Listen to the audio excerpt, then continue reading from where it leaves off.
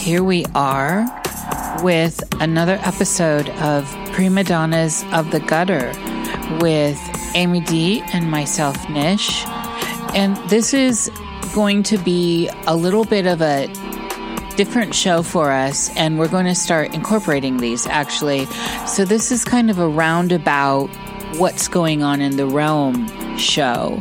And there is a lot to talk about because these events just are happening nonstop. Some are many a day, and it seems like at this point we can expect something crazy in a day, every day. So the Primadonnas are on this. And we are and have in the works a couple myopic looks at the Kardashians as promised, and wanting to tie in how all that works and weaves into this narrative that is creating the world around us. Just for the people waiting on that, I want you all to know Amy and I are on that. We're doing that. So here we are. It's another week, and I want to bring in my sister Primadonna, Amy D. How are you? Oh my goodness, Nish, I'm great. Thank you for asking. I'm so excited to finally be recording with you again. We were on a little vacay, and now we're back, and so I'm excited to dig right in. How are you doing? Excellent. I'm feeling great. We were on a vacay because we had to be in a vacay, people. We intend to be more on top of this, but you know, sometimes life is happening fast. So life really has a tendency of coming at us at a super speed lately. So please bear with. Absolutely. As long as we're breathing, there's another show. So girl, yes. I mean, we just as we're doing this right now, the news of Ivana Trump is out. Yes. Ivana Trump is so much to me. I'm 41. I grew up with her, and not in a family that liked her, but the Trumps were always on TV when I was a kid. And I'm basically Ivanka's age, right? The daughter. So there's sort of just like a familiarity I have with her. I saw her on like a Big Brother Celebrity Edition in the UK a couple years back. And she is a very interesting person, very business minded, or, you know, was. Unfortunately, today, as you mentioned, she passed away. And according to the news, the police responded to a call of a person in cardiac arrest at 10 East 64th Street on Upper East Side at 12:40 p.m. The death is not considered suspicious, and officials say she appears to have died of natural causes. Nish, what do you think? Well, you know what I think. So I'm going to come in and I just want to preface this a little. I always really, really had some sort of admiration for Ivana because she was determined. Imagine how much focus as a person you must need to be married to someone like Donald Trump, because he's a world-class womanizer, to put up with a lot of the stuff that a lot of us would not put up with, and sadly, lots of us do put up with. However, I always admired her business sense. I felt like she did such a good job being paramour to him and balanced out all that energy. I always really, I wasn't a one eye on them all the time kind of person, but they were iconic. They were in the zeitgeist everywhere. Everyone knew who they were. And their divorce, of course, was one of those groundbreaking ones that started to turn these divorces with these very famous, very visible people into a circus spectacle that we have now, that leads us right up to the divorces we're looking at now with Amber Heard and Johnny Depp and Brad Pitt and Angelina Jolie, all this stuff. It brought all this back into focus. Now, back in the early days of Hollywood, in the 20s and 30s in particular, some of that stuff always with Hedda Hopper and Luella Parsons and stuff in the smack papers, that stuff did go around back in the golden age. However, it kind of settled down and we started to see more privacy around those kinds of affairs. And you got the gloss shots of power couples, as they call them. So I always admired her. I admired her business sense. You know, my God, it would take a lot. I always felt like she really brought a lot of grace because we know what was going on now, especially looking back, looking at some of these myopics that have been done on both of them. We know what was going on a little bit more now behind the scenes. It must have been very heartbreaking and hard at times, and no boo-hoos here, you know, for the filthy rich and all that. I'm talking as an emotional person in the world, if these are actually people anyway. But emotionally, as we look at the theater of life, they played a role, and they played a role internationally. So this isn't just a local U.S. thing.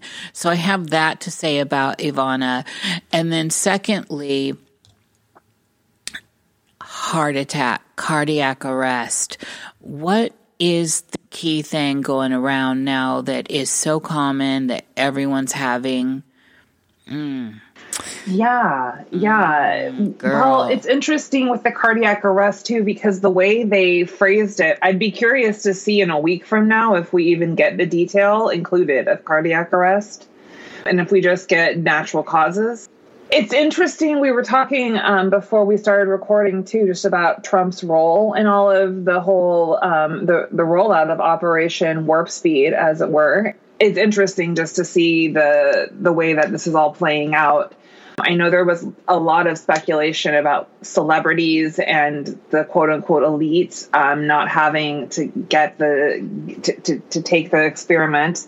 And I think in some cases they were able to avoid it, but I don't think everyone thinks like that. And I think a lot of people did take it, and a lot of, you know, I'm sure, honestly, I'm sure Trump was very excited that he was a part of it. You know, I think his ego probably got involved and, you know, sort of took over, and as it does in so many things with him. And it sort of left us in this place where the thing that would be very clear to one side of the aisle to be against it, all of a sudden was those waters were muddied, and the people on the, say, the right side of the aisle who would have been primed to be against the experimental procedure suddenly were saying things like, you know, God bless Trump. Thank God he's got this miracle for us. It was an interesting turn of events. I'm curious, what do you think he's thinking? I mean, he's probably not thinking along the terms that we're thinking, but what do you think he's going through?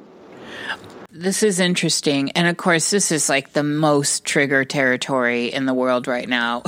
Bingo. So I want to say this. I believe that all of the leaders and all these big, major players in the field are no longer human. And I think there's some sort of parasitical takeover. And we can all find different language for that. And I talk about that a lot on the Cosmic Salon, and we've teased a little bit here and there. And we certainly, there's no holds barred here. And what I'm saying is my stance, and I know Amy feels the same way, we're neutral territory here. And so I'm neither for Trump or against him, and I recognize good and bad qualities in him, as I do in everyone. I'm always trying to look for the full spectrum in every person.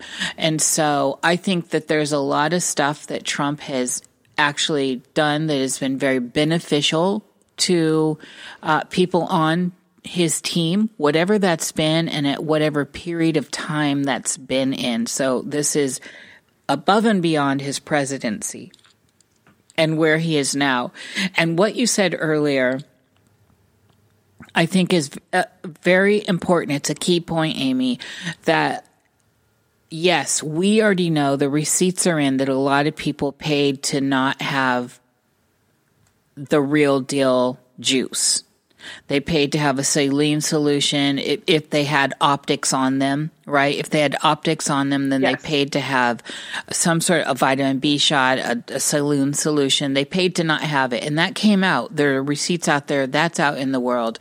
And there's a good deal of people that just paid to have their little certificates, their cards with their little stampies like you get at fast food like places and coffee shops. Yes. You had your booster here. Now booster number 89. You have that booster. We know that's at play. That's at play no matter what we're talking about with anything. Look at prohibition. Speakeasies opened. I mean, there's always a workaround for everyone with all this stuff. And so getting back to your question, how do I think he's feeling? I imagine that if he were still human, and I don't think he is, and I think I can pinpoint when I think that he was somehow changed and it was in office. So that's that. I think that whatever's left of him as a human, as a man, is probably in deep sorrow. This was the mother of his kids.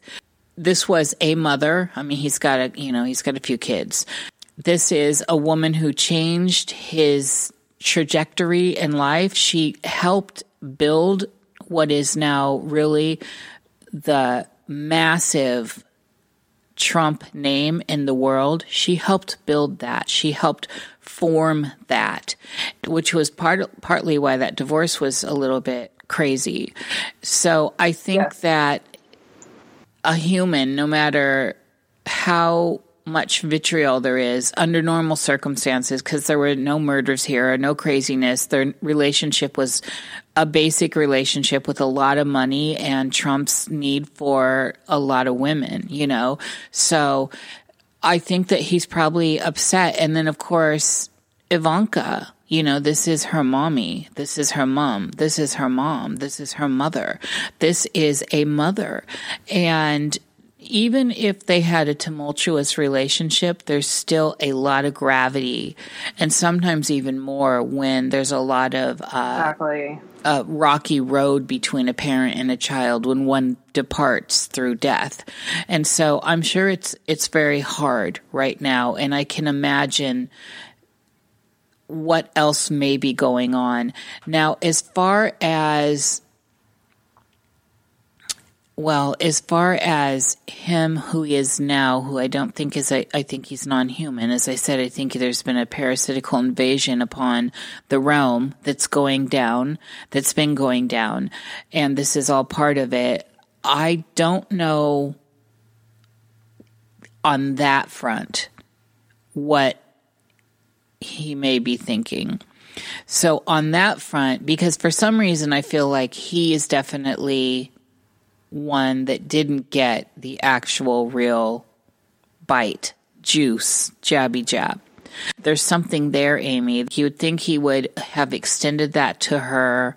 I think it's too obvious that it's connected to this sudden adult to SADS. I know she's older, but if you paid attention, she has actually been taking care of her lover, who has been sick. There have been some photos of him shuffling around with his cane, and she's taking care of him. And we know I'm pretty sure he got juiced as well. And so again, just because these are such hot topics, Amy D and I are neutral on this. We're just trying to talk about all angles of it. And so with wherever you stand with the juice and all that narrative, we stand with your choice and your right to choose how you wanted to work around those things. And getting juiced is on you, and we're not judging you for that.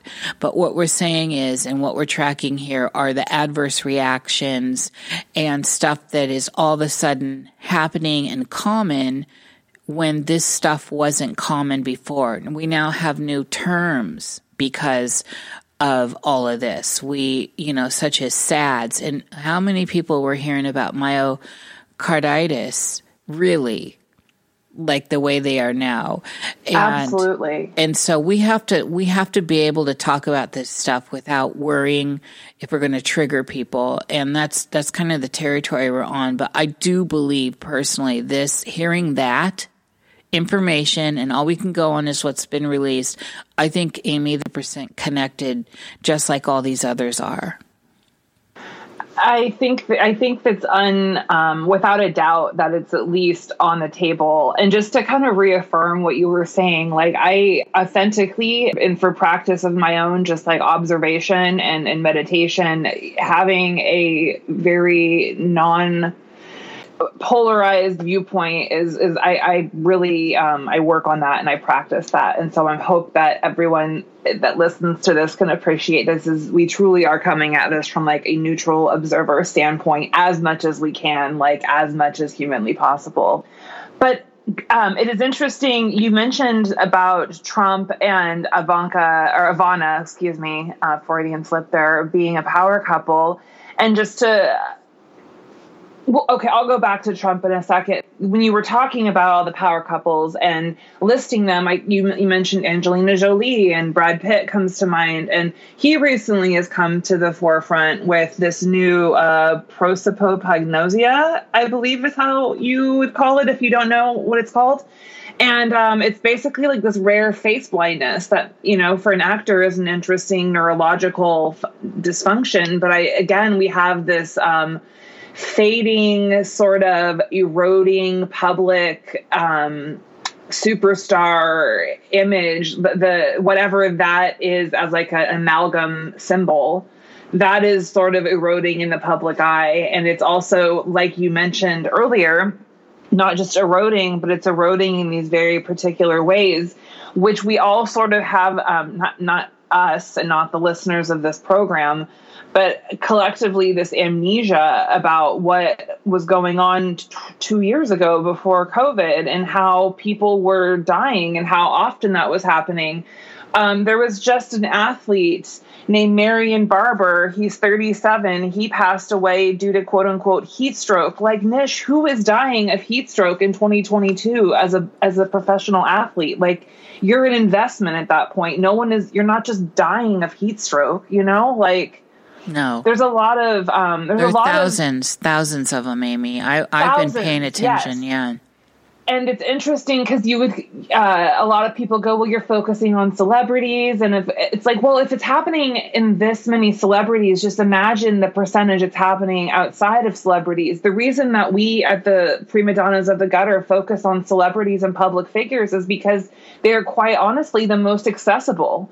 They're the easiest to get your eye on and have some sort of baseline and kind of see how they change and grow. Even 10 years ago, obviously, there was no one just dying of heat stroke in the middle of the day. I think one person I knew in my entire life had died in field hockey or something because she had a very rare heart condition. But, that was in all of my, at that point, like 30 years.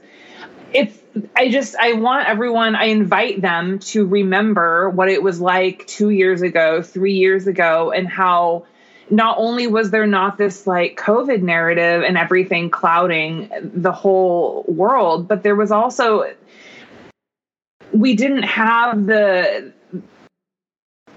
celebrity illnesses that we now do. We didn't have them out in the forefront. It wasn't so normalized. Everyone, onto social media, on TikTok, I mean, you just get vaccine injury, as adverse reaction, if we want to call it that, after the other. And some of these are totally verified by the doctors and turned in, and like they show their paper. Some of them, they're still trying to fight for that. But, or some, I've heard the diagnosis of POTS, like I'd never heard of before this last December. And it's all women that are younger than me and healthier than me and, for all intents and purposes, in better shape than me. And they're all like not able to walk across the room without having their heart go so fast they almost pass out. They have to eat tons of canned foods for salt. Like, there's all these bizarre things and tricks of the trade these women are now like sharing online in these communities that have emerged, in the last 2 years, hint, hint. So it's quite jarring. It is jarring, and it's important for us to be able to talk freely about these things. Again, this kind of scores back to not just the time before, but the time before Trump, ironically, because there was a time Really, there truly was a time, and I know, Amy, you remember this, I do, where we could talk about triggering things with people and be able to have conversations without them breaking down into ad hominem exchanges and scorched earth policies and all that. We need to try and maintain some social decorum, because everywhere around us in society right now, it's breaking down. And frankly, the only thing I think that's really holding it all together is the last semblance of people that still recognize a sense of social decorum with each other. And this is an important thing as we move deeper into this narrative, because it's going to get more intense. And as these things start to unfold and these narratives start to unfold, and as we see them on the bigger stage, which is our pop culture around us, it's the collective stage, and that's what this show is dedicated to, because we both are talking about deeper, not even this show's deep, but we're talking about other things on our other shows as well. And we invite you to join in on those conversations. But this show is focused on the theater at hand. Amy and I have made it a very important point to we're sitting at a table, we're having tea or beer or wine, and we may not all agree on everything. And so we're going to talk about it. And that's what makes it interesting. What is going on with this narrative with SADS and all this stuff, all these people that are coming forward and wanting to talk about their injuries, and the people around them are silencing them. I just listened to a video of people talking about this. In fact, they went and did what they were supposed to do. They went and got the juice. They got the, boosted and all that. And then they started to have health problems, new strange cancers, of course, all the blood clotting and all this stuff. It's a smorgasbord of issues that really it's appearing to target, of course, your weaknesses. And so they're talking, but the amount of people that are encountering their doctors saying, for the better of the collective, stay silent. What in the hell is that kind of messaging? And I've heard several people say that their medical professionals have said that or something similar, to stay silent for the betterment of the collective. No. This is not the way to move forward, and that is not for the betterment of the collective. We need to understand when things are going wrong, and we need to talk about when things are going wrong. And if we can get to a sense of logic with it without emotionally engaging, and that's very difficult when we're talking about our health, when we're talking about death, when we're talking about people you think you trust, professionals you think you trust. This is a time when everyone's called to do the better thing, which is talk about what's going on. So, like I said, a lot of people that went ahead and did this that are still with us, because the death rates are really strong, the numbers are out there, that are being silenced one way or another, is very scary, because it's going to perpetuate this cycle, because they're saying you need another booster, there's this constant loop. And at some point, I think it's important to stop and say, wait a minute, if even a small fraction of these side effects are happening, a small fraction, then we should look at other options. In the old world, before this time, it only took a couple deaths to get something off the market, and usually lawsuits were everywhere. Well, now you can't sue these companies. That was part of it because of the Emergency Act. You can't barely talk out without running into a lot of vitriol. So if you get it and you have adverse reaction, people don't want to hear it except for the people that are also having adverse reactions, or the people that in the beginning were saying, wait a minute, this hasn't gone through proper protocol. We don't know. This is an experiment. And this turned off a lot of people that normally will pull up and do something like that, especially when it is placed in that hands of the betterment. And we got to look at the polarity here, Amy. They are telling us you mask up and you get this shot for the people around you, for your loved ones, for the public, for the betterment of everyone. And then, ironically, if you get an adverse reaction, these professionals are telling you to stay silent for the betterment. We need to understand this. We need to address it. We are starting to see a lot of people in pop culture, familiar names all over the realm, every country, familiar names, young and old alike, and strikingly, I don't know, devastatingly, so many young people are just all of a sudden dying or becoming very, very damaged. I'm talking the young ones, and they're continuing to get them younger and younger. The birth rates are down. We need to address this. These things are related. These numbers were not on the board before 2 years ago, not like this and not all over the world. So Ivana is yet another symbol of a fallen idol. Now, I realize she's a little dusty. She's not a Justin Bieber, but she's another symbol. And she represents the symbol of her generation. It's a generational thing. There's a lot of people that represent in there, but like we were talking, Amy, everyone knows who Ivana Trump is. And this brings it into the Trump name, into the Trump house, so to speak. And so this is a big deal. This is very big news today. And I'm not surprised. You know I'm not surprised. But I am surprised that so many people still are not questioning some of this. And that's what is rather worrisome. And then the people that aren't questioning it, the ones that are just doubling down because they haven't had any adverse reactions. And let's hope if you're not having adverse reactions, I'm hoping that is the bigger story here. But right now it's not looking like the bigger story, Amy. Absolutely not.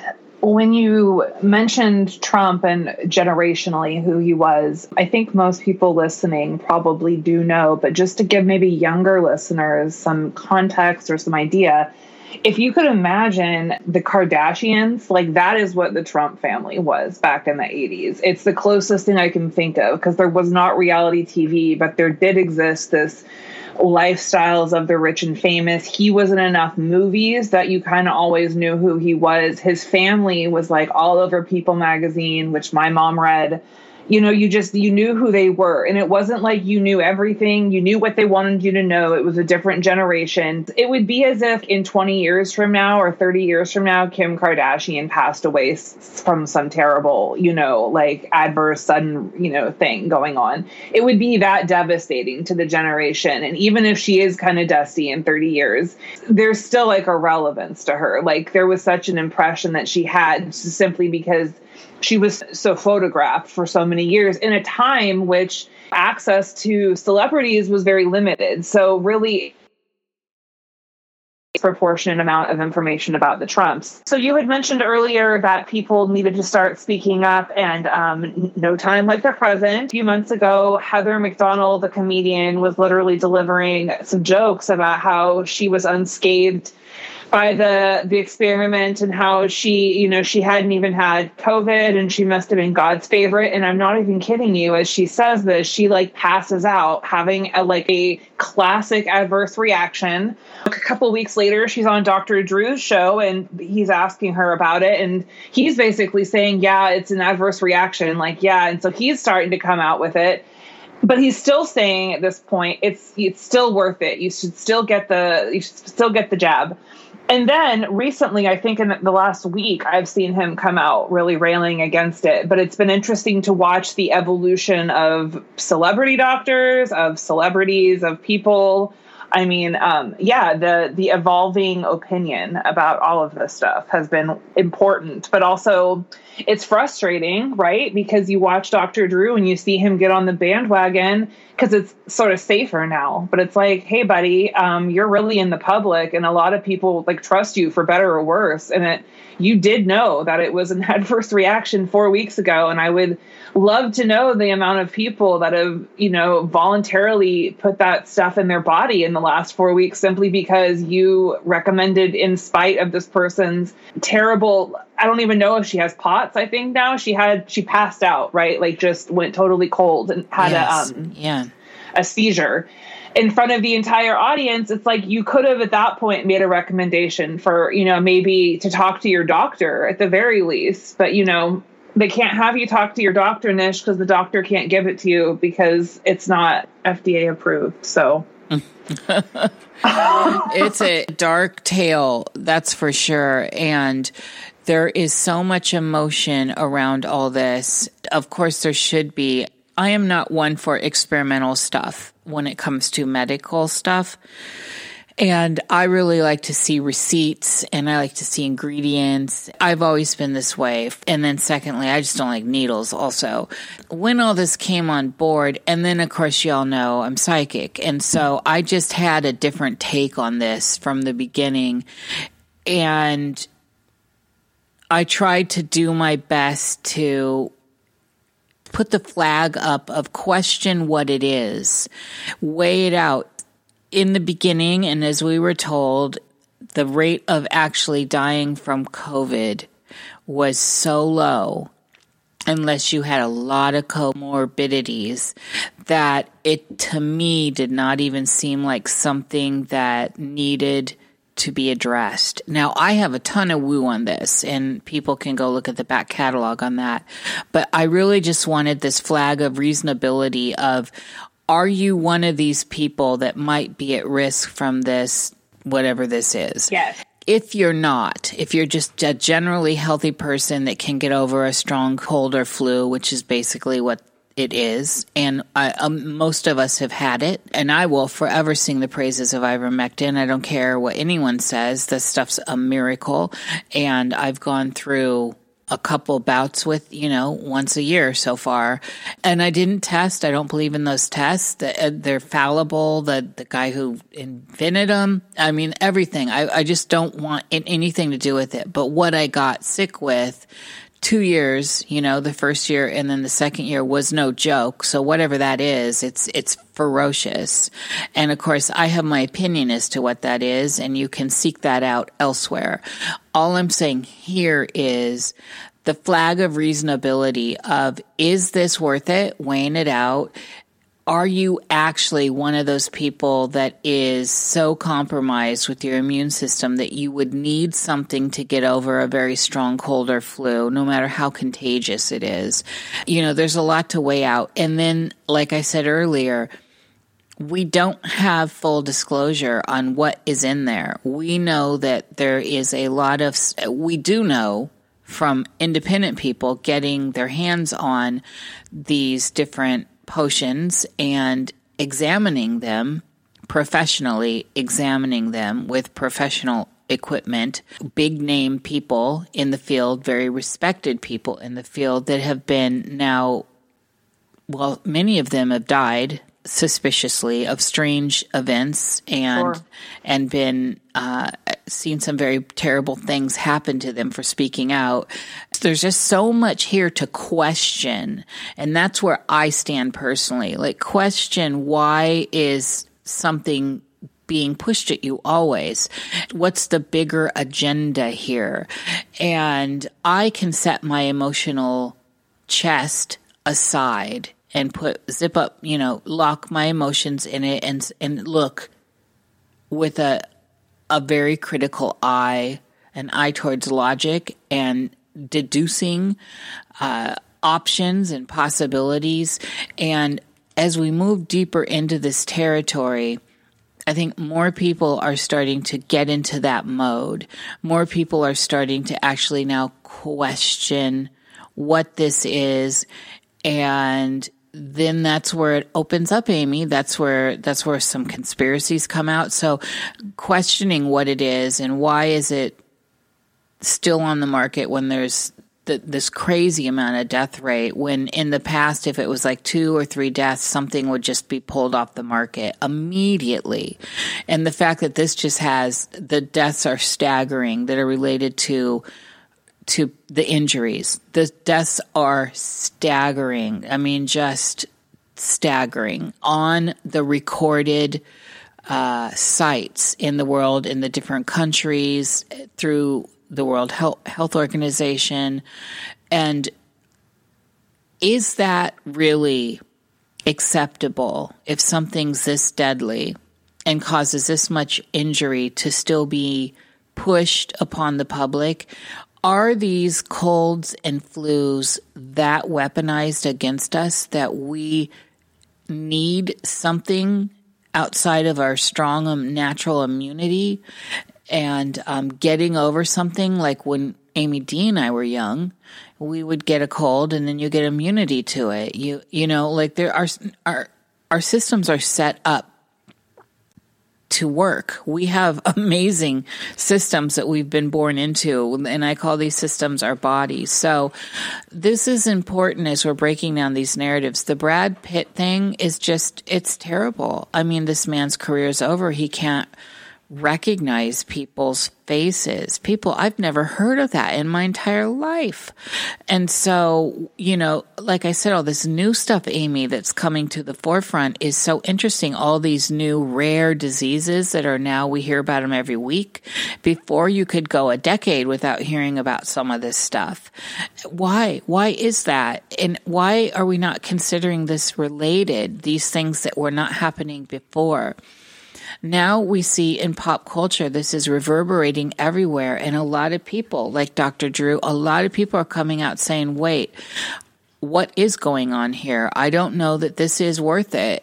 And that's where we need to be. And at some point, I think it would be of interest for us to maybe come together and start turning our focus towards those that are pushing this on us and are pushing these narratives on us. And why are we in a state of fear constantly? Why are we being so controlled and manipulated? And I'm not suggesting that you go down the conspiracy rabbit holes, but I enjoy going down them because I like looking at all the narratives. And usually most of those are curious people trying to understand what is not, well, what's not being shown to them, stuff that is being redacted. You go and petition to have ingredients released and you get it and everything's redacted but a name. You know, like Pfizer's wants to wait until the whole, like a couple generations are dead before they want to release everything. Hello, right. Tuskegee. We've seen this before. We have seen all this at play. And the way we can tell down here in the gutter is by looking at all those people on the big stage starting to not look well, starting to be sick, starting to not be the same, not be okay. And that's what we're talking about here. So it's not just Ivana, she's just the newest one. What is going to go on in the next 5-6 months? Because Amy, I think this is looking very ghoulish. It is looking very ghoulish. And I'm reminded that in the last week, we have all been taken on the roller coaster of the Georgia Guidestones, which when you mentioned that there's a story that's constantly being pushed at us, much in your case, you were talking about here, take this, have this medication.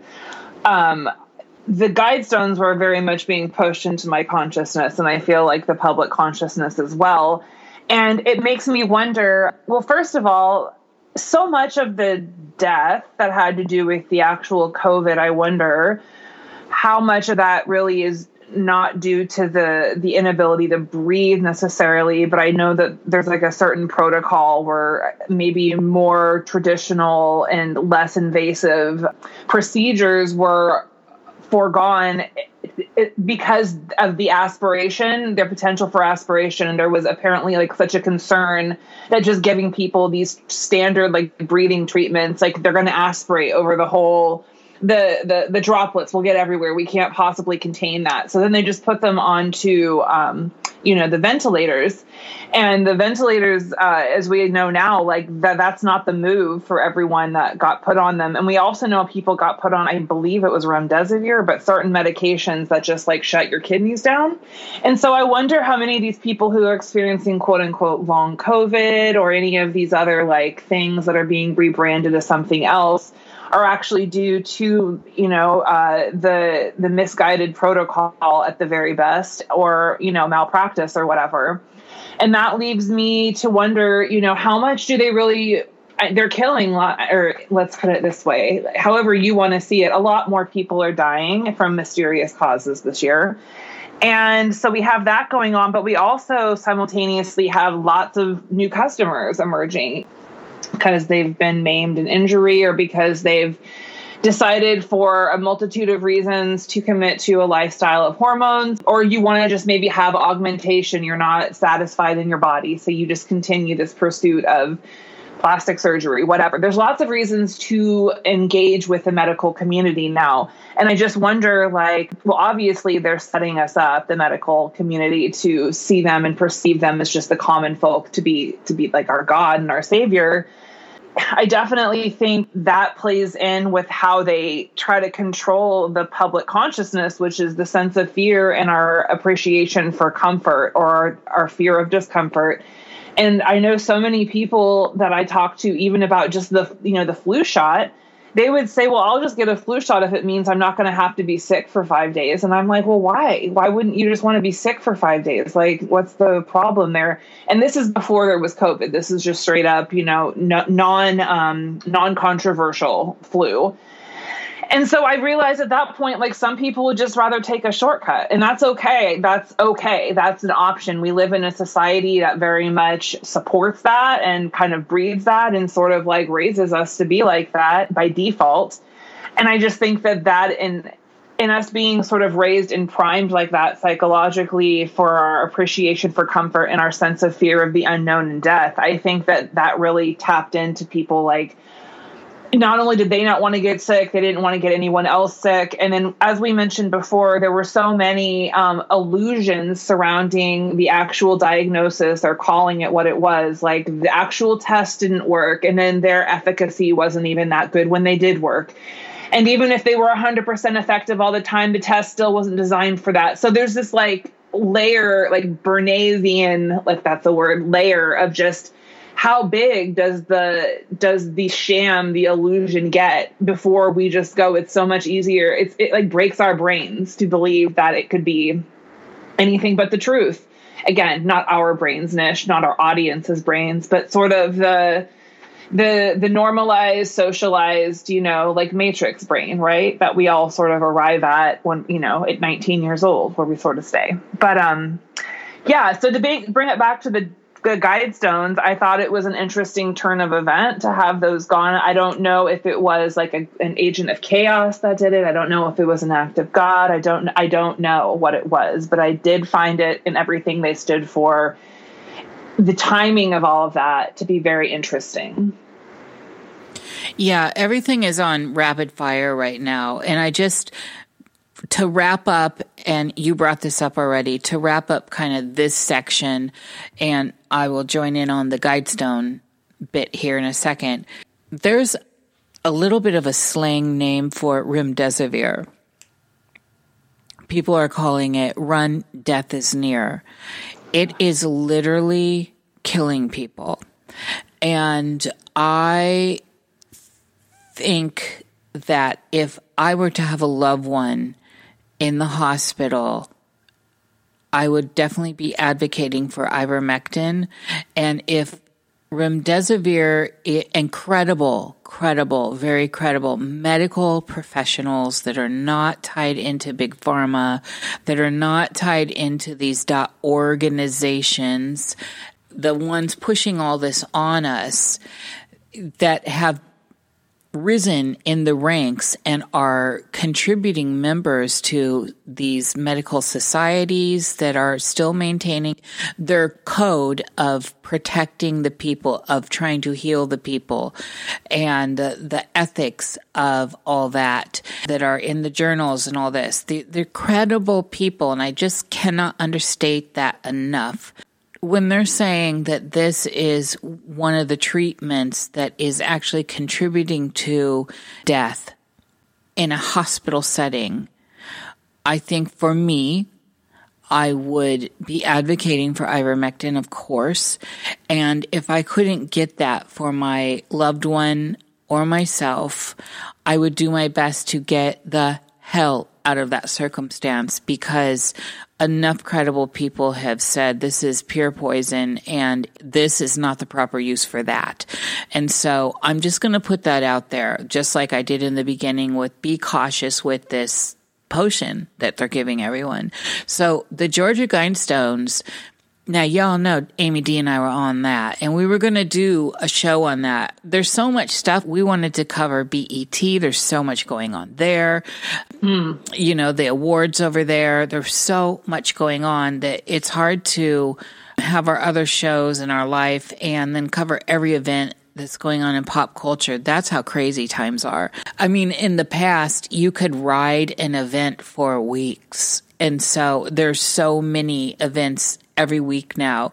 The Guidestones is major. We don't know the real narrative. I don't have a lot of woo on the real narrative as to why they went down. But here's the thing that sparked Amy D and I was this whole time capsule aspect.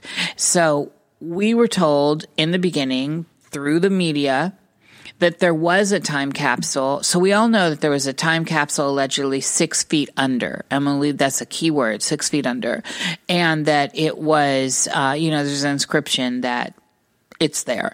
And so immediately there was this information, just like on one of the shows we covered, where there was stuff attached to the main narrative, but was not actually officially attached to the main narrative.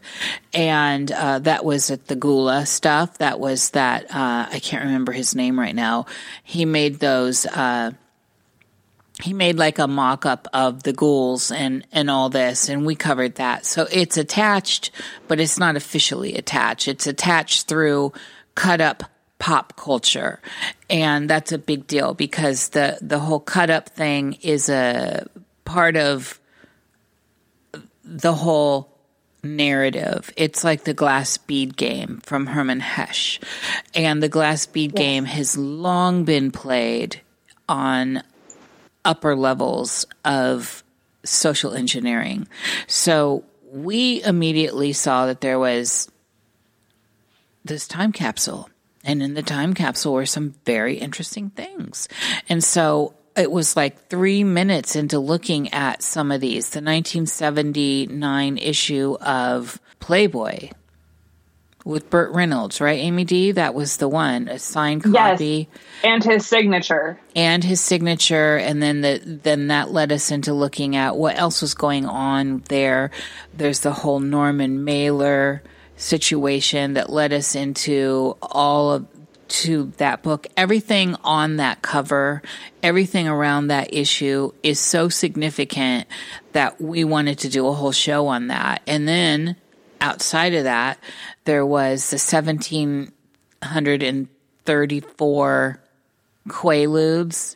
So then that, I believe that was the number, 1734. But I think so. There's that year in history, so that led us to looking into what's going on that year in history. Then there's the narrative of the Quaaludes, which modern people don't really have a relationship with. But in the 60s And even in the 50s and 60s and 70s, Quaaludes were a very big deal, and they were part of hippie culture.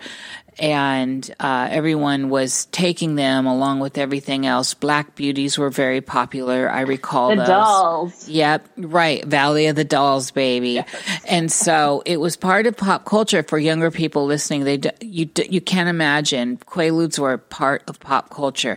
Just like something like, say, I don't know, what do people do now, Amy? I mean, there's I would say like people take Adderall very flippantly. Like they don't. It's not a big deal in social circles for maybe like half of the room to be, prescribed some kind of medication to stimulate their work or their mind or something. Recreationally. Recreationally, they're prescribed and they are for a purpose, but they are also, I would say, if equally, if not more, taken recreationally or sold recreationally. In young working scenes. I don't know anyone who's currently like engaging in that behavior, but I did when I was in my 20s. Absolutely. So, I mean, that's a real thing, and it's socially acceptable. It's prescribed, and it has this whole extra dimension to it, which is sort of unbelievable for future generations, I imagine, to look back on, because I can only imagine in 20 years from now, the same way that we look back on this, like they'll look back on that, because it's like stuff that it stops your heart, Yes. It's terrible for you. Yeah. Well, and that's what happened with the Quaaludes, the Black Beauties. It's a lot of death because you can OD on them really easily. And it was definitely part of the hippie drug scene, which was a different kind of drug scene than it is today. There was an exploration going on in that period. We're talking about women's lib, gay people's lib, liberation in general, freedom and love, and all that stuff. And Tavistock is, of course, 100% involved with all that.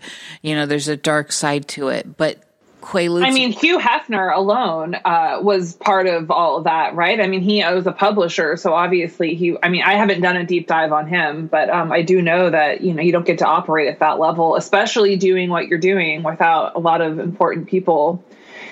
I think of his house too, or his mansion, if you will, which was so funny because I would see it in the 90s or like early 2000s, and it was like a dump. Like you're used to seeing all sorts of mansions and stuff, and they're like all technologically really up to date. And then you go back to his, and it hasn't been updated. And it's like the grotto looks disgusting. It's got like Kid Rock and Tommy Lee. The glamour was lost by the time I was there. But I do know, I remember seeing like a biopic on him at some point, and he was a major player, is still a major player, and also his use of the bunny, obviously, of like the betas, obviously of all of the trafficking, which must have gone along with that. But yes. Yeah.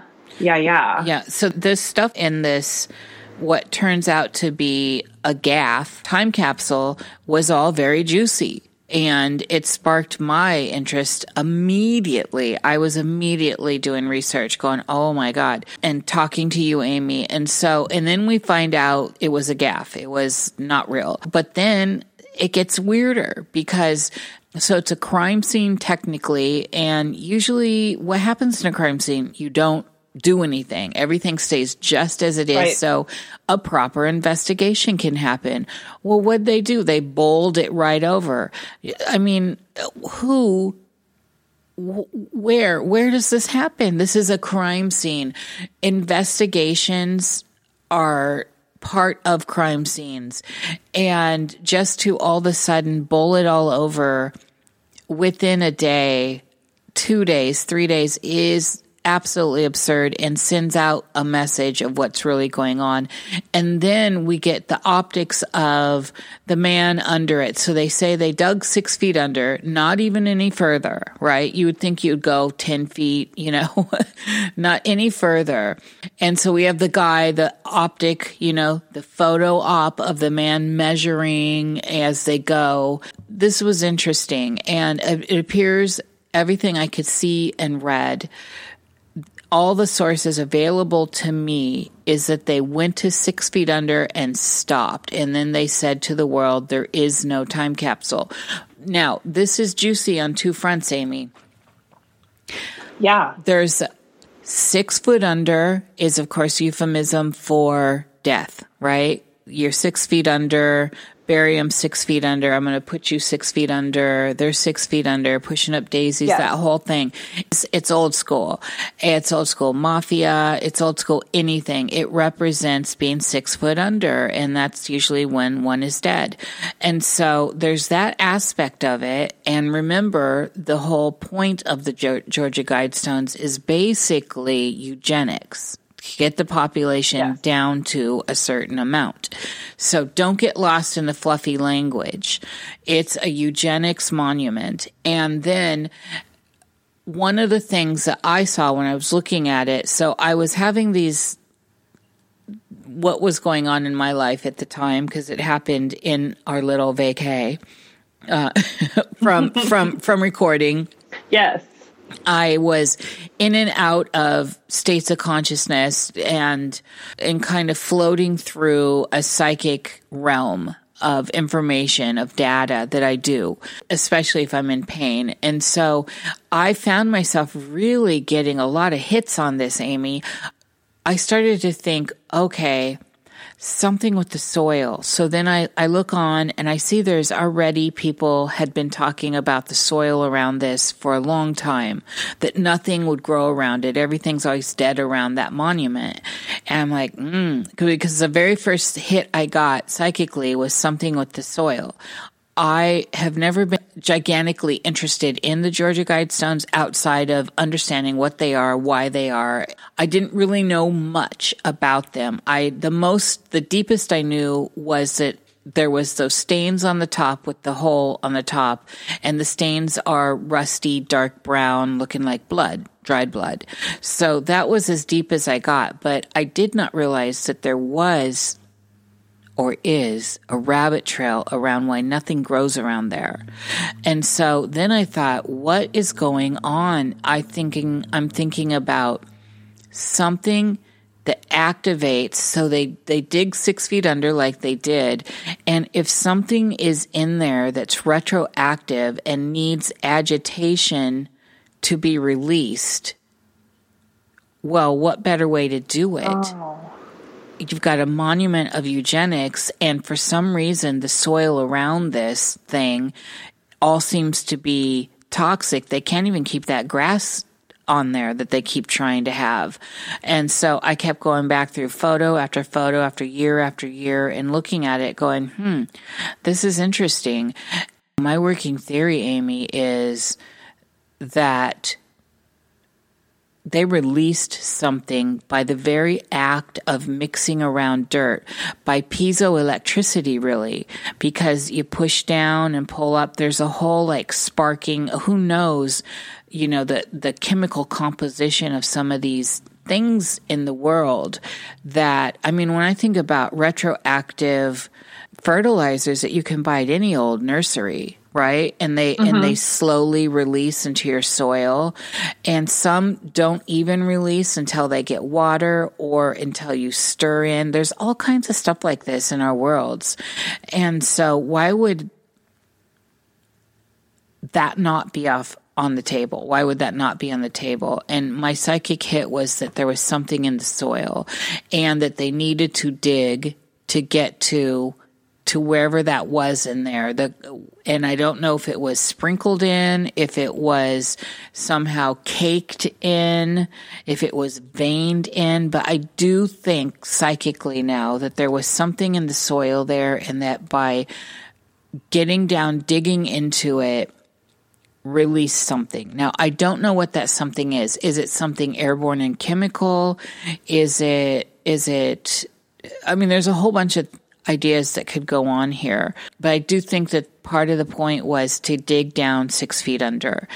And the fact that there is no time capsule, now there's certainly woo that they already commandeered that time capsule years ago, by the way, by digging to get it around the monument itself.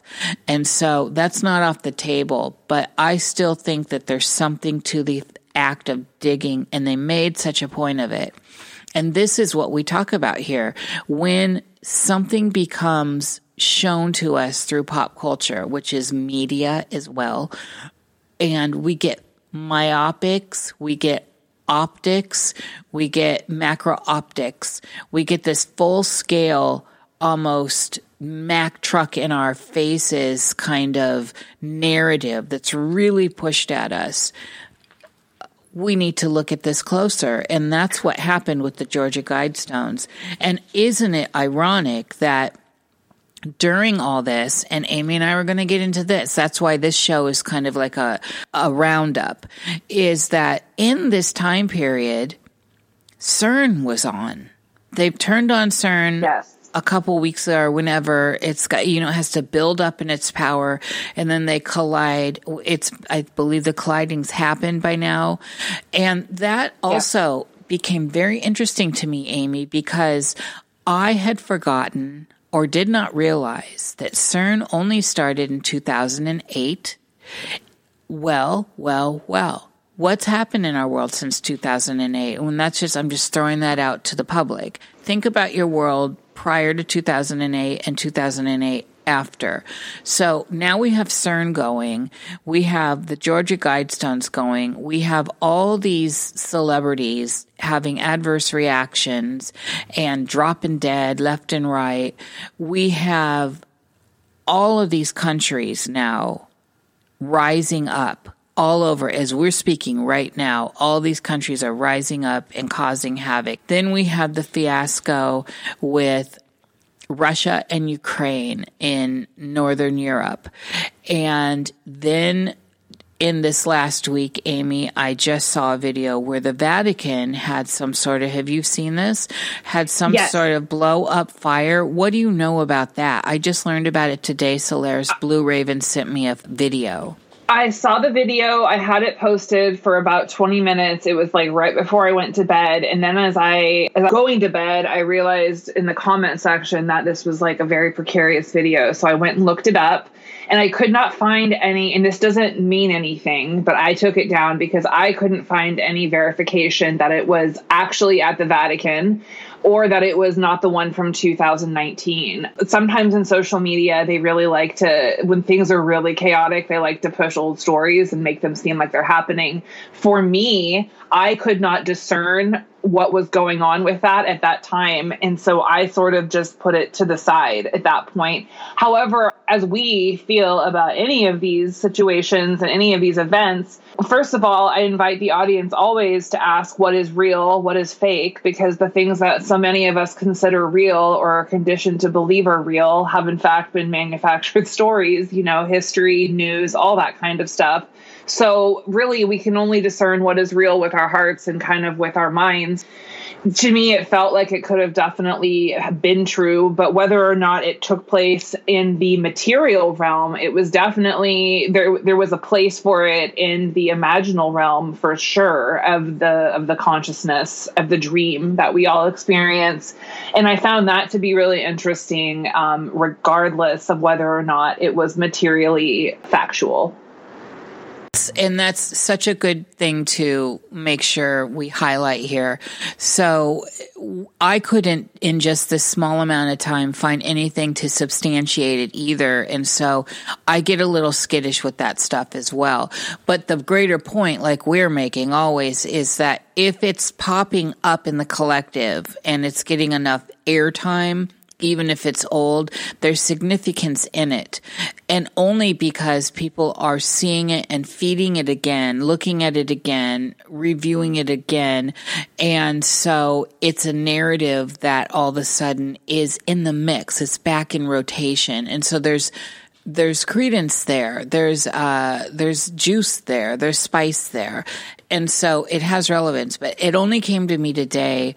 I found it provocative. I have no idea either. And Amy, I would have taken that down just for what we're saying is we don't know. But I find it interesting that it's popping up right now. It's making the rounds for sure.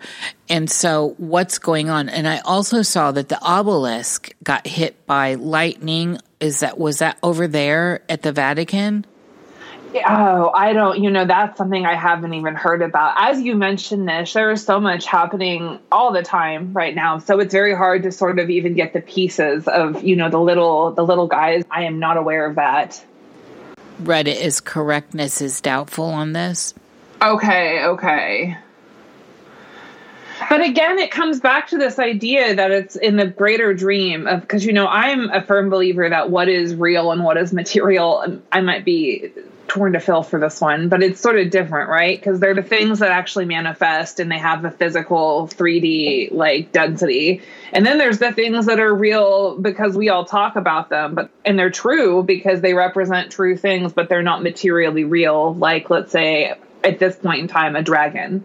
There's a lot to be gleaned from a dragon, and there's a lot that we can all know about a dragon, and we can all imagine a dragon, but we cannot see one in physical reality, but that doesn't make it not real. Objectively, physically, 3D, it's not here. But do you see what I'm saying in my mind? And that we can all collectively envision it makes it very real. Even if it's a troll or whoever is like pushing these images or however these are resurfacing, some sort of AI, I have no idea.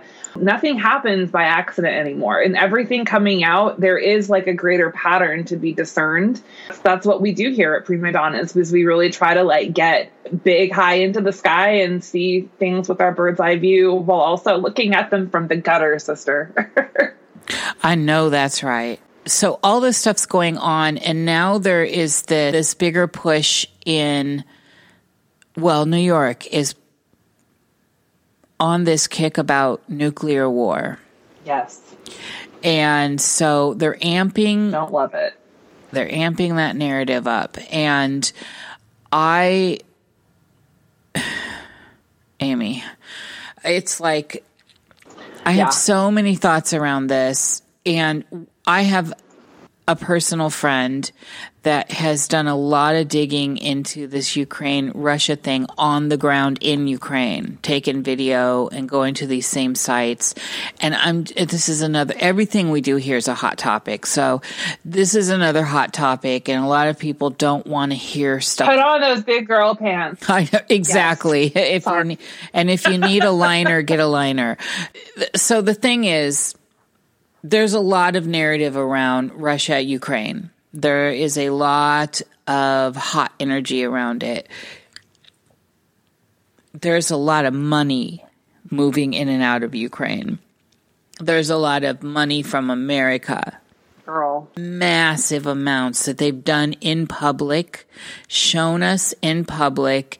Meanwhile, we are having a terrible time over here in the US of A, everyone that's not here. Homelessness is crazy, terrible infrastructure. Everything is just breaking down here. And meanwhile, we're giving billions upon billions upon billions to other places and taking in people when we can't take care of our own. And I don't care where you stand on that. I'm just looking at this fiscally. I'm just looking at this as non-emotional. Like, does this make sense? And we can't take care of everyone. If you can't bring everyone into your house and not take care of your own kids. At some point, our compassion has to be filtered in ways that are actually helpful to our household and to the people that need our help. But we can't destroy the household or there's nowhere to go. So with Russia and Ukraine, we're also seeing that the technology that's being used, old World War II stuff, old stuff. Not like all the spanking new stuff we left in the Middle East just a couple years ago and all the cash we left over there for them. Again, billions of dollars worth of assets just left for people that have no good in mind. We need to question those things. So this needs to be questioned too. Now, I know in my entire life, as an American, Russia has been set up as the bad guy. It's always been the bad guy. And this ties into Ivana. Ivana is Northern, she's of that block. Yeah. And this comes full force. And we know that Trump is tied into that because Trump is tied into that. But also so is Biden. And the scandals going on with Biden, in particular, Hunter Biden. This whole setup with Russia has just been crazy. And I want to remind everyone that when World War II and the Nazi situation was shut down, when they brought over all the brilliant world-class scientists to America known as Project Paperclip, well, they brought over half. The other half actually went to Russia. And our space, all of our high technology that came from those Russians, Werner von Braun is our lead guy here, but there was a whole team around him that the SS was working with. And these are high tech, intensely intelligent people in the field. There were physicists, doctors, engineers, the whole gamut. Russia got them too. This is why it was always Russia keeps America in check, because we have a similar level of tech. It's always been that way. And other countries have tried to catch up with us. This is why it's always been a Russia-American kind of thing through most of my life. China's really come into their own, and India was there on the table, but nothing like that. So this narrative that Russia has terrible low tech, and that something like Ukraine could actually seriously win Russia. Russia has as high of tech, if not higher tech than we have. They always have. And to see that if Russia is seriously trying to take over Ukraine, which they may be now because they poked the bear long enough, the on-the-ground stuff I saw, everything was old. Everything was old. There's no new tech. The stuff I was seeing from the personal videos of someone I personally know was backing all that up. I just questioned that, and I still question that. You can fall where you want on it. I'm questioning that narrative. And so here we are talking nuclear war again. And Russia has repeatedly said over years and years and years, and this is where it behooves everyone to, if you don't read or speak Russian, to translate it and look at what other people in the world are saying about this and go to the horse's mouth yourself. You can go and get translations of everything Putin is saying in public, his cabinet is saying in public. You can get it transcribed into your language. You can have it translated into robotic translation of audio if you want. They're talking differently than what you're being told they're talking here. The languaging is definitely being propagandized. And what I'm encountering, Amy, is a lot of people that are still riding this Russia is the devil card here, and I'm seeing the world form around this. And I'm not pro-Russia or anti-Russia. Russia is Russia. And just like America's America. And at some point, I don't know, at some point we're all here in the realm. At some point we all kind of share this space no matter where you are. So there's got to be a bridge here.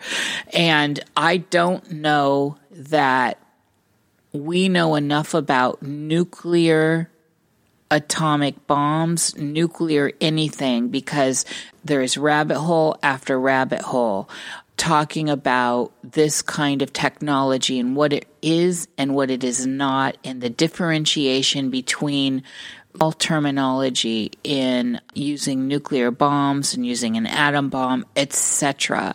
So now we have New York going crazy on basically duck and cover. So if the narrative is correct, and if we want to pull up to the narrative that they used at Nagasaki and all this, if you want to pull up to that and believe it, and that's fine. I'm not questioning it. I'm just saying, if you believe that's how that all plays down, well, if you're in New York and you're doing a duck and cover and, get in the house, stay in the house kind of thing, if a nuke hits New York City, just like saying if you believe in the Nagasaki stuff, like it hit Nagasaki, ducking and cover within New York City is not going to work for you. You will be gone. So this is in and of itself pushing people into fear mode, and that's what it's meant to do.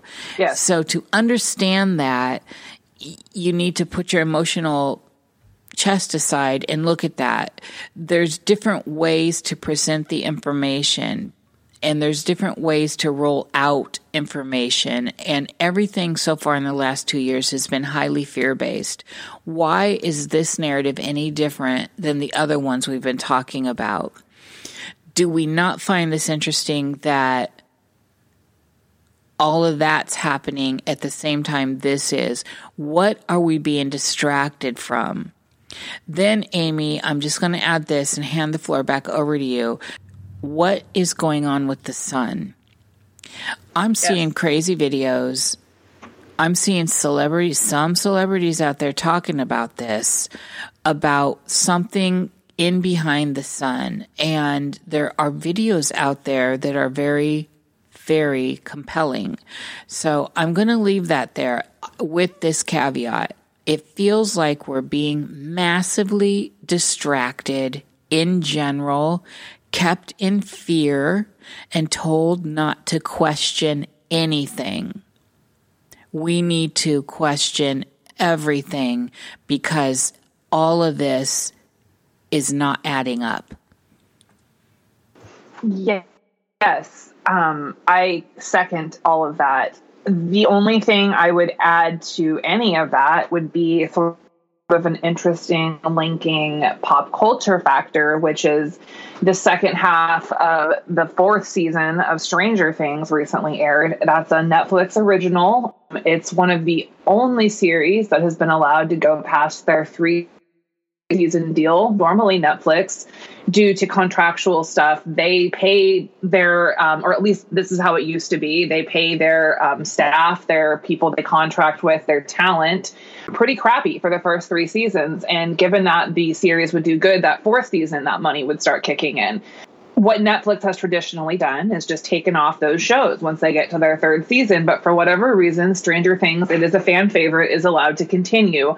I would argue that beyond being a fan favorite, it is also a heavily propagandized show. Not only did it serve to get everyone back in their member berries during the 2020 election with, and also the 2016 election with Trump. I don't believe it was done with that express purpose, but getting everyone back in their 80s like neon feels was not counter to what was going on.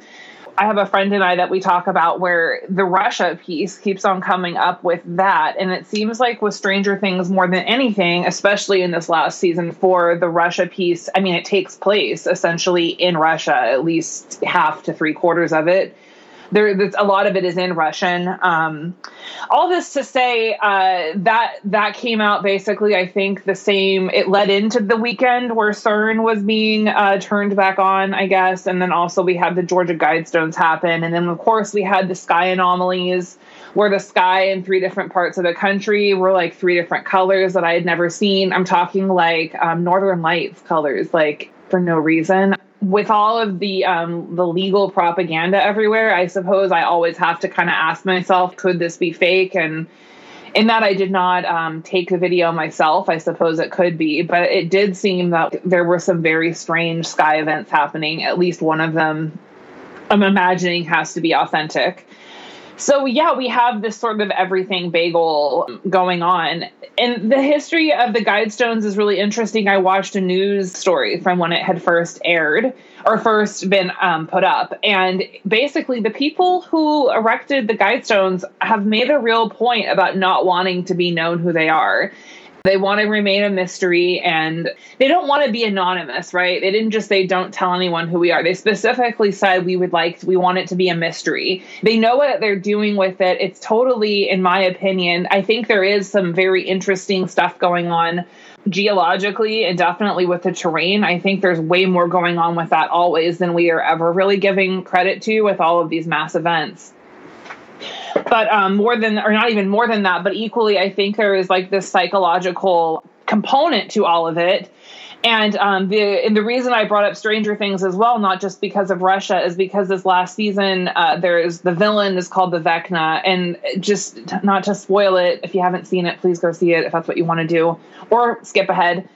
essentially it takes over the minds of the people of the town, and it like creates this like very, for lack of better words, nihilistic sort of perspective, and it like sort of traps them in their worst memory. It's like basically the worst PTSD you could imagine, and they get twisted and they can die. What they're talking about there is sort of what they do to the collective imagination, and how they do that is via things like Netflix, via things like TikTok, via things like the Georgia Guidestones. What they know what that means to people. They put it up knowing what it would mean to people. It meant that to the people that it was supposed to mean something to, and then them taking it down was also an act of intent. I think on every level, it's good to always like check and see how the professional wrestling game that is the current stage of the world right now, and even how big it is. How are we getting worked by it? What is authentic? Even if we're getting worked, what can we take from it? What have we learned? I see this as like a huge exercise in getting stronger discernment. As I saw it as sort of a gauntlet of like, what monsters are they throwing at us? It was sort of like, the beginning of like the killing season in spring when all the school shootings happened. It was like that, where it was like, this is an unheard of, outside of sync, outside of natural rhythm. This is an act of intent. This is an act of somebody manipulating the energy somehow. As we're looking at how we got here, we need to backtrack. And there was this set of anomalous stuff that was happening right around 2020. This was really in the heart of the beginning of where we are, the new time. There was this monolith type thing that was very reminiscent of the one in 2001: A Space Odyssey. Yes. From Kubrick, and it was found in Utah. And then there were a bunch of copycats that all looked really cheap. So in the end, how it ended out is the copycat ones really looked cheap and cheaply done and all this. But this one that was in Utah, I believe, this one had a little bit of juice to it. So again, with our general theme here, it does not matter actually if this was strange and mysteriously put there by who knows what. It did make the rounds. It hit the pop culture in a big way, and in enough of a way that there were, again, copycats that were found, like 2 more in different places in the world. And so we need to look at this. This one was mysterious because it was well done, the one in Utah. It was hidden in such a place that it was just a very strange place, not an easy place to get. Nobody knows how long it was there because this place is so remote, and you can't just drive your truck in there. And so, or not easily. And people that were looking for it, that had it geolocated, were still having trouble finding it, and had, I think the person who found it was using a drone or something. I don't recall the origin story, but all that, just to spark the memory of anyone listening here, that was going on in basically November of 2020, I think, but it had been there. So here's the thing. So it was pre this time we're in. It gets discovered in the very beginning of the time we're in, and it's tied directly to the idea of 2001: A Space Odyssey. Anyone that's swimming in these waters knows how significant Kubrick is. Yes. Kubrick is behind the moon stuff. Kubrick is behind all kinds of stuff. And at some point, I don't even know that we need to do a show on Kubrick because everyone has. So, he's the 101. Yeah, we're the 102. You've had to dabbled in Kubrick to get here, honey. Yes. That's right, hunty. And so this was very ominous when it was happening. And then here we are after all this. So in 2001: A Space Odyssey, this basically is that whole kind of 12th monkey thing. It changed culture. The opening scene is with all the monkeys, and all of a sudden one uses a tool, and it changed, and it moves through time as we moved to these events that push the collective further. So from being apes and then discovering a tool and then how that moved us forward, fire, all this, and to where we are now it's suggestive that we're at another one of those kind of 100th monkey events. And wow, what has transpired since that has been on the scene? Look at the world. This is significant. So this is partly in the pop culture narrative as a precursor to where we are now and where we are going, which we don't really know. There are a lot of theories out there, and Amy and I both have our own theories, and we're talking about them. So I think we need to consider that, Amy, in the mix of all this, don't you? Yeah, I think it's definitely the way you put it, like a delineation of an era, sort of, right? And I think that's really an interesting way to look at it, because that's all I can see is we are entering, or feel, not even see, we're entering like a new layer of the mess, for the soup. I don't know what to call it. Like, it's the experience. There's a new dimension being added in a very dense amount of space, it does feel like, and it's a very dense, like, dream imaginal overlay. And a lot of it, if you're experiencing it from a place of fear, is incredibly frightening. If you can experience it from like a different point of view, I highly recommend that. But there's a lot of work that probably needs to be done to get there. I recommend doing that. I think that's going to be when we talk about this bifurcation of people. Right? We kind of talk about the new world, the old density, the 5D. There's lots of different paradigms, people speaking on it. I think this is what we're ultimately talking about. It's not a different objective reality. I think we're all going to be in this very same place, but I think we're looking at it from two, I wouldn't even say polar, I would say parallel spaces of just lateral. And one person is experiencing it with a lot of fear and a lot of stress. And the other person's experiencing it as maybe like every day is a gift. And, every day that I'm here without dying is like, a really special moment. And there's just more of a gratitude and more of a sense of love, even in the face of everything. The person who's fearful is, they still have that going on too. They just are dealing with it and processing that information differently.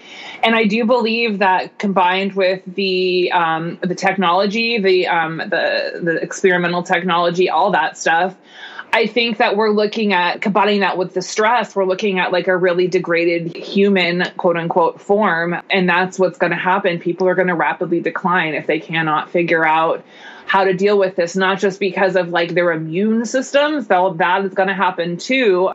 It's also their spiritual immune systems. Like, I cannot stress it enough. The message I have been getting for the last 10 years is that this whole thing is to break our hearts. Like, there's a whole bunch of other things going on. But if they can break your heart, like that is the center, that's the capstone, let's say, to all of it. And so it's not like guard your heart in a way that's like be really cold and untrusting of everyone and, like walk through life like that. But just really like, use your emotions as not a tool. How do I say this? Use them carefully. Use them to look at, put them aside when you want to look at things objectively. Bring them back in the picture when you want to get a little closer to the ground. I think that we're there right now because the amount of stress that people are going to endure mentally and physically is going to, I think that we're like in this new era of that is occurring. And I think that just to kind of further go on what you were saying, this is the demarcation of that. This is that milestone. And I could not find that more interesting. So Stranger Things, Black Goo, which is part of the Stranger Things narrative, and what's going on with Stranger Things is this threat of an invasion from one dimension to another. Yes. And then when we think about this monolith and what it represents as a push forward in the realm, within the races here. This is interesting because we are changing. We are changing dramatically and very swiftly now. And there is a lot of stuff to consider when looking at all of this stuff at play. And pop culture is giving us a clue as to how things will play out. So Stranger Things is very important because the Upside Down is such a kiss to a lot of narrative that a lot of us grew up with. Wizard of Oz, Another Place, Alice in Wonderland, and so on and so on. Then in the mix here, what's new? The monolith looks very modern tech, and also, what do we know from 2001? There was an AI named Hal. What is going on in the world around us right now? We are digitizing at a new rate, at a new pace. And this all ties into this whole fiasco that went on with Twitter and Elon Musk. Now, yes, there's a lot to be said here with Elon Musk and the Twitter ordeal. What was that really about? Because Elon Musk conceivably could make his own Twitter platform. He could basically, he could do that and not even fiddle with Twitter. And everyone's constantly itching for a place where they're not getting censored and all this. That's also a free platform like that. The old school way of I communicating the way I want, etc. We can hate if we want, as long as you're not following it up with actions, where you can just express yourself and find your own tribe. What was Elon really doing? So when we think about Elon, he represents hybrid between human and digital reality, human cyber reality, space.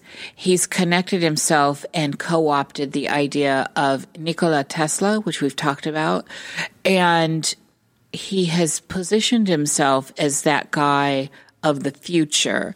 And he's put out ominous warnings in the past about trying to keep up with AI.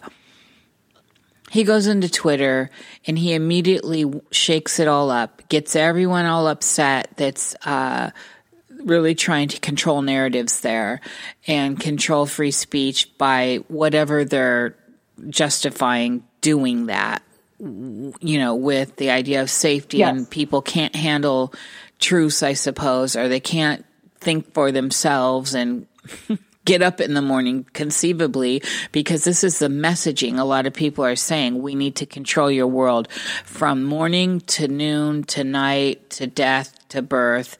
You don't need to think for yourself, Wally.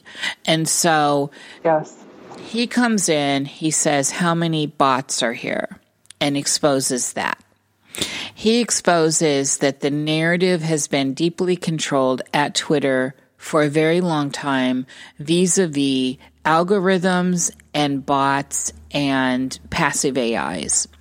This is a big deal. It's not to those of us that understand this and dig in this and swim in this water, but it's been a big deal to a lot of people that don't think like that. And it's funny to me in this day and age, Amy, that people are still out there that absolutely don't buy into AI. I'm talking about basic AI systems like autonomic systems for computers that are running off of artificial intelligence. Then there's extended intelligence and all this other types and forms that go around it. But just basic stuff, AI is all around us all the time. It doesn't have to necessarily, AI does not fall into the category or is not inclusive of just sentient AI. There's a difference here. There's a lot of different characterizations going on, classifications, all this stuff's happening. He just came in and exposed all the flaws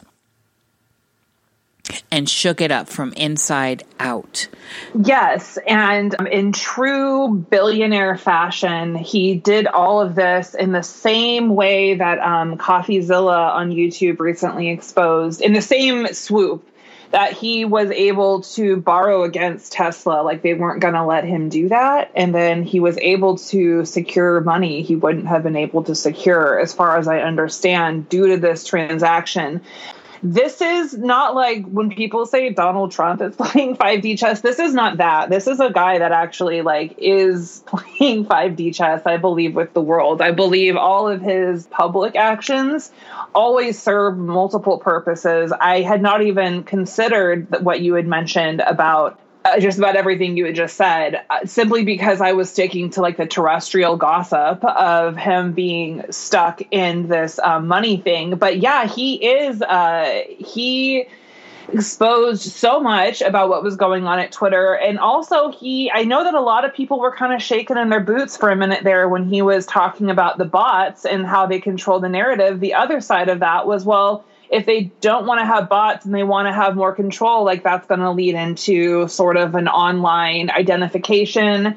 So he's just a tricky, slippery little top hat wearing man, I think, because with a little cane and monocle, perhaps, because he knows how to walk the line. He knows how to please his audience. He knows how to piss off his enemies, and he knows how to always come out on top for Elon. He's lost a ton of money in the last year, so I don't know how on top he really is. I'm sure he's still richer than I am, but, he's had a tough year as well. And as we know too, he's just like got general ghoul around him. Yeah, so interesting because the right wing sort of champions him as like a hero, and I get it because the right wing is like in desperate need of having like a relevant hero. But he's not, I don't think he's it. And I think that he sort of plays into that. And again, the only person Elon is ever serving to like really benefit is himself. And maybe if that can help someone else along the way, I don't think he's opposed, but I think it's all about him. I do think he's altered. I do think he is not human. Otherwise, he wouldn't be pushing all this so hard as well. He's a jester. He is a trickster. You do see him hedging his bets. You do see him playing multiple sides. And he trolls. He's got a high troll game out there, and also advocates and then throws a microphone or a looking glass up to certain things like he did with Twitter. Yes. And so he's a key player, whether or not he's got money now or had money then. There's so much to say about him, and we've talked about him in the past because he's a key player. And in the end, for me, Amy, money is not actually the real game here. The real currency here is our soul. The soul, absolutely. Our soul element is the real gold here. That's the currency. But within the game, the chessboard and the magic theater out here that we all project upon, money is a currency, and money is part of the imprisonment that we find ourselves in. And it's a monopoly board, and I loved that little head to that when you were talking about the monocle and the top hat with Elon. Absolutely. This is at play. One of the things I am now kind of keeping my eye on is it feels to me like we're about to have, and I have nothing to substantiate this except for the fact that everything is so unsteady. Everything is happening at such a fast rate. We're being distracted here, over there, everywhere, that it's hard to keep up. Again, this is mass trauma, so we're in another layer of this mass trauma. Yes. That we've been in for 2 years, and in the open, because prior to this, it was select, it was certain ways, it had a different timbre and pitch to it. Yes. In the last 2 years, it's completely changed. The game is on. There seems to be some sort of ticking clock with this. And I'm going to stand by that as I've been standing by it. They are buying time. And that's why part of this world is looking so crazy and over the top. There is some element that involves time. Now, I realize that on a philosophical level and on a higher spiritual level and other levels out there, that time is a tool and it's used in certain ways, and that it's illusionary ultimately in the big scheme of things. We are on the checkerboard. If you're listening to this, you're in the game. You may be the audience, but you're still in it. Say it again, yes. And so time plays in our lives. Time plays in Amy D's lives, plays in my life, plays in every one of your lives out there. Whether you want to admit it or not, all you coy people, why is it getting crazier? The time element here is at play, and I can't help but think, because of the nature and the amping of all the crazy that's going on, they know, whoever they are, the hidden hand that's got all this stuff going round and round, and we have hinted at who we think they are, at least part of who we think they are. And I do want to put a nod to people like Elon Musk's mother. Flies under the radar, but boy, when you get your microscope on her, she's a big player. There is buy time, create more drama, create more drama to buy time. What if all this wasn't going on, and say there was actually something, what appears to be in the natural world going on, like a real pole shift, which I believe we're in, and like some sort of revealing that's happening through the Antarctica stuff and the deep ocean stuff that's going on. And what about sky ice? And all that ice melting, and all those things that were frozen in that ice coming back.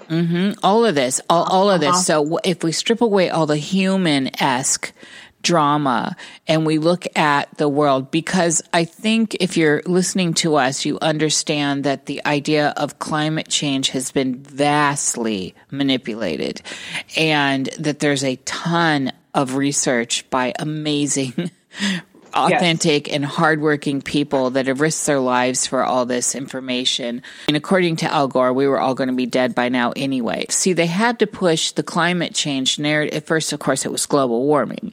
Then it moved to climate change because, well, global warming isn't panning out in a lot of places because cooling is happening. And so there's all this stuff going on. Something is waking up. Something is returning. Something is coming here. That's where the bottom line is. I don't know which one of those options, of all three, but something is about to pop. And what I see, Amy, with all of this is they're buying time. And on top of it all, they've done their best to genocide the population to make it less of an issue when this something comes here, returns here, or wakes up. They have changed the narrative. And now we see with zombie culture that's in our vernacular here in pop culture. We see that there is this idea of dead but not dead. Right? Yes. Base level functioning, prions all the way. And we see that there's this idea of everyone's attached through substances like graphene oxide, now the digital world. There are corpses out there putting out Wi-Fi. There are grave sites with people doing... I see. Have you seen those videos? I haven't, but what you're saying right now provides a lot of context, maybe for me and for other people who are listening, to the relevance of the soil being disturbed at the Georgia Guidestones. And so the graphene oxide and the receptors that are in everyone, the program that's in everyone, the operating system vis-a-vis graphene oxide and other substances that we're being bombarded with through the air, the water, the earth, through food, and then, of course, how they're genetically modifying humans with this new therapy. There's something going on, and I can't help but think that something going on is going to play on the narratives through a religious aim. So part of the woo around the juice is it separates or really just shuts down what's left of most people's pineal gland.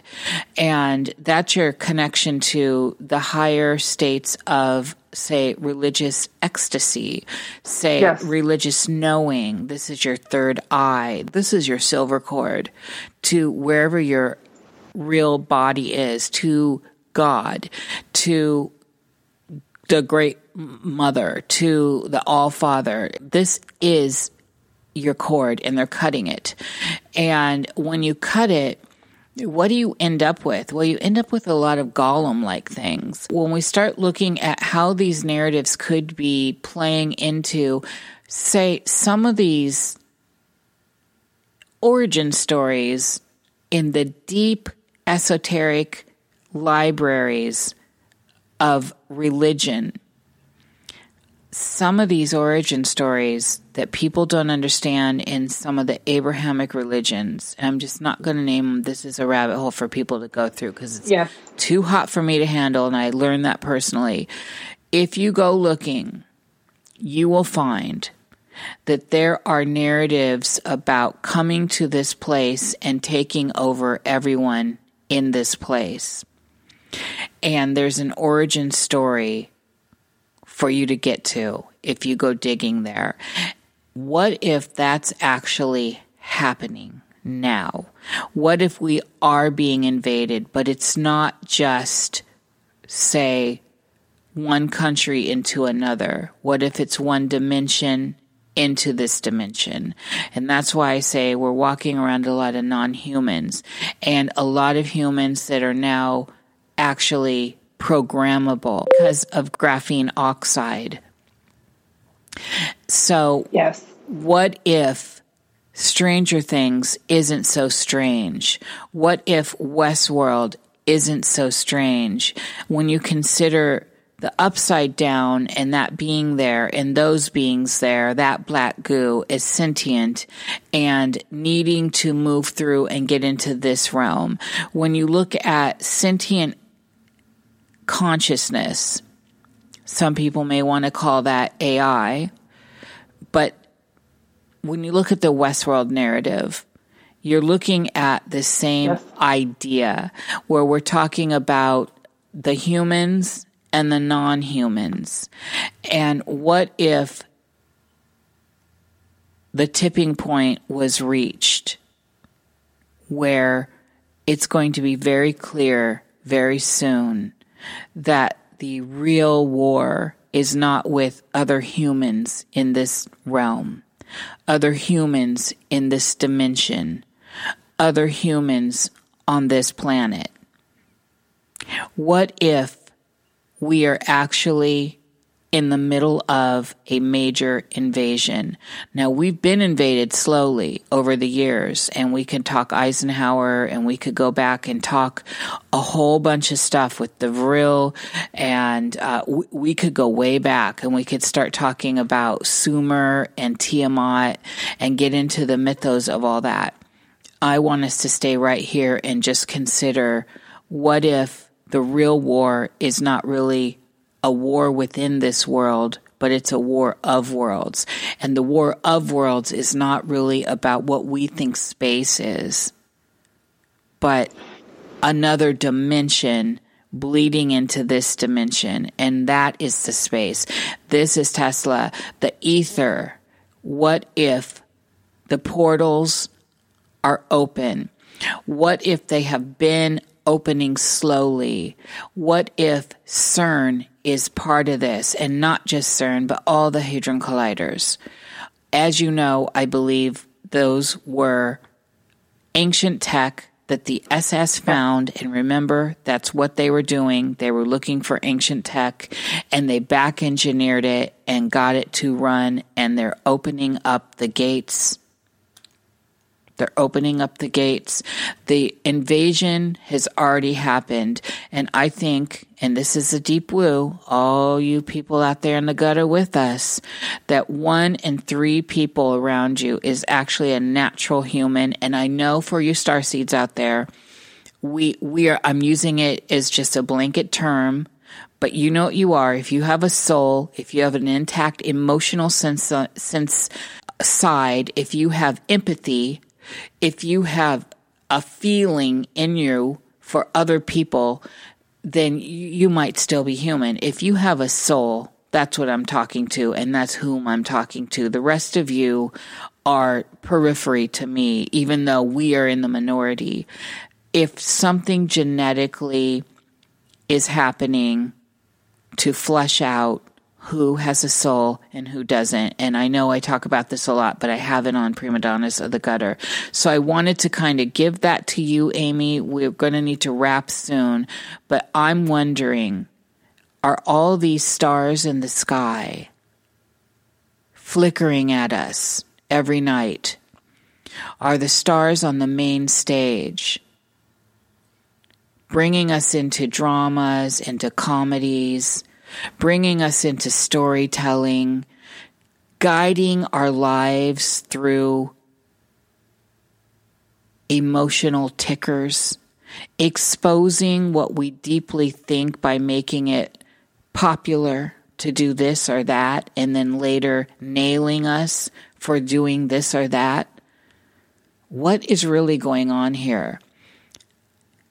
What a great question. And, I invite everyone to look inside for that. To me, in my cosmology, what is going on here is a wild, wild, wild dream that we are all experiencing in our own way. And these stars are guiding us. They are showing us statistically significant points at a scale that we can all appreciate and talk about. So in the same way that my mom and I used to talk about the Trump family back in the 80s, or we talk about the Kardashians today, maybe in a year from now, we will be more colloquially talking about the realities, the darkness, right, of the realm. I definitely love how you have put it in that there is a, how would we say, like a separation of perhaps Willy Wonka style, good eggs and bad eggs happening.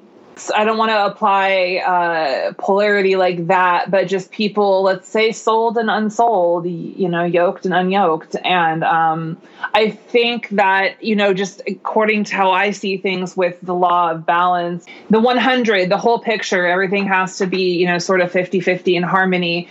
I see that the more people that are kind of like losing, giving up, losing touch with, not caring about the part of themselves that would, be considered the soul, that's going to probably burn off and fall to the wayside. And I feel for those people the same way that I feel for like homophobic people, where it's like, what a bummer to have to live that life, like what a bummer to not get to experience the beauty of a person with a soul, right? However, because of that harmony and that correspondence, I also see the people who are sold getting a whole lot more souled, sister. Hey, sister, soul sister. And I see there being, again, I've touched on this over and over, like a quickening of spirit and soul of people who have made some conscious choices in the last year to really, stick to a certain, their own heartbeats, right? To stick to that beat. And I think that is where we're headed. And yeah, I think that is your connection to the divine. I think that's however you conceive of it. I think that you said it perfectly, Nish, and that I think if we frame it in that way, and again, it's not like negative, positive, good, bad. That was a really poor way of framing it earlier.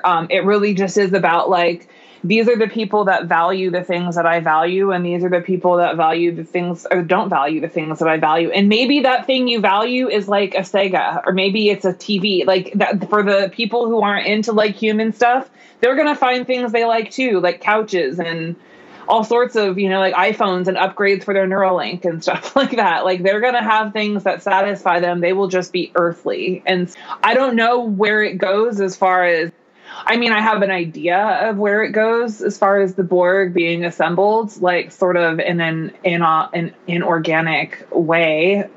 But I don't really want to like project that. I would say that for anything that I'm seeing that seems like scary or dark, like just always keep in mind that just universal law dictates there's another side that's like fighting against it or dancing with it. They don't even have to be in opposition. They can be going together. That's going to get more pronounced, I think, is my whole point. That differentiation between the yin and the yang. Absolutely. And that's a beautiful way for us to start wrapping this up.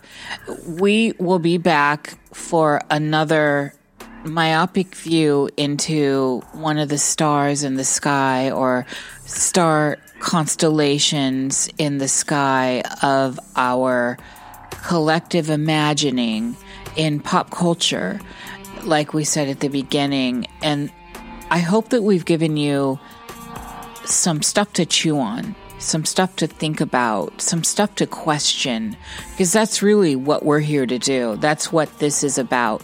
Let's ponder these things together, and let's do it in a way that we can get to higher ground by questioning and hearing the questions and honestly pondering on them. Everything for me is on the table, and I think Amy D feels the same way. Girl. Yeah, word up, girl. To throw us back to the 80s with that statement. And so we need to discuss things. We need to look into the void. And that's what we're here to do. This is why we're in the gutter. We're down here and we're looking up. So all I can say is thank you, everyone that comes to hang with us. Amy D, on that, what do you have to say? And we're going to wrap now. I have to say thank you for listening. And if you're interested in reaching out, Primadonnas of the Gutter at gmail.com. And IG is Primadonnas of the Gutter podcast. And catch up with us. Say hi.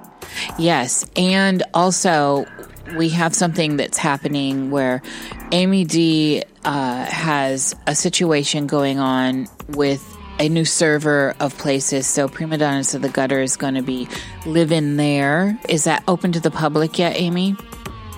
And speaking of the stars, it's called Starlight.Watch. And the whole concept is we are collectively getting people that have a similar sort of vibe to the Primadonnas in various capacities, magical, sort of spiritual stuff. And it's just going to be a place you can go and see just a little glimmer of hope or happy or woo or whatever you're looking for. I'm hoping it's there for you. And that is what again? Starlight.Watch. Excellent. So, Amy, I love you. I'm so glad to be dancing with you on this. Yes. And this is good time. So we will see you all again next week. And with that, we're signing out. Bye.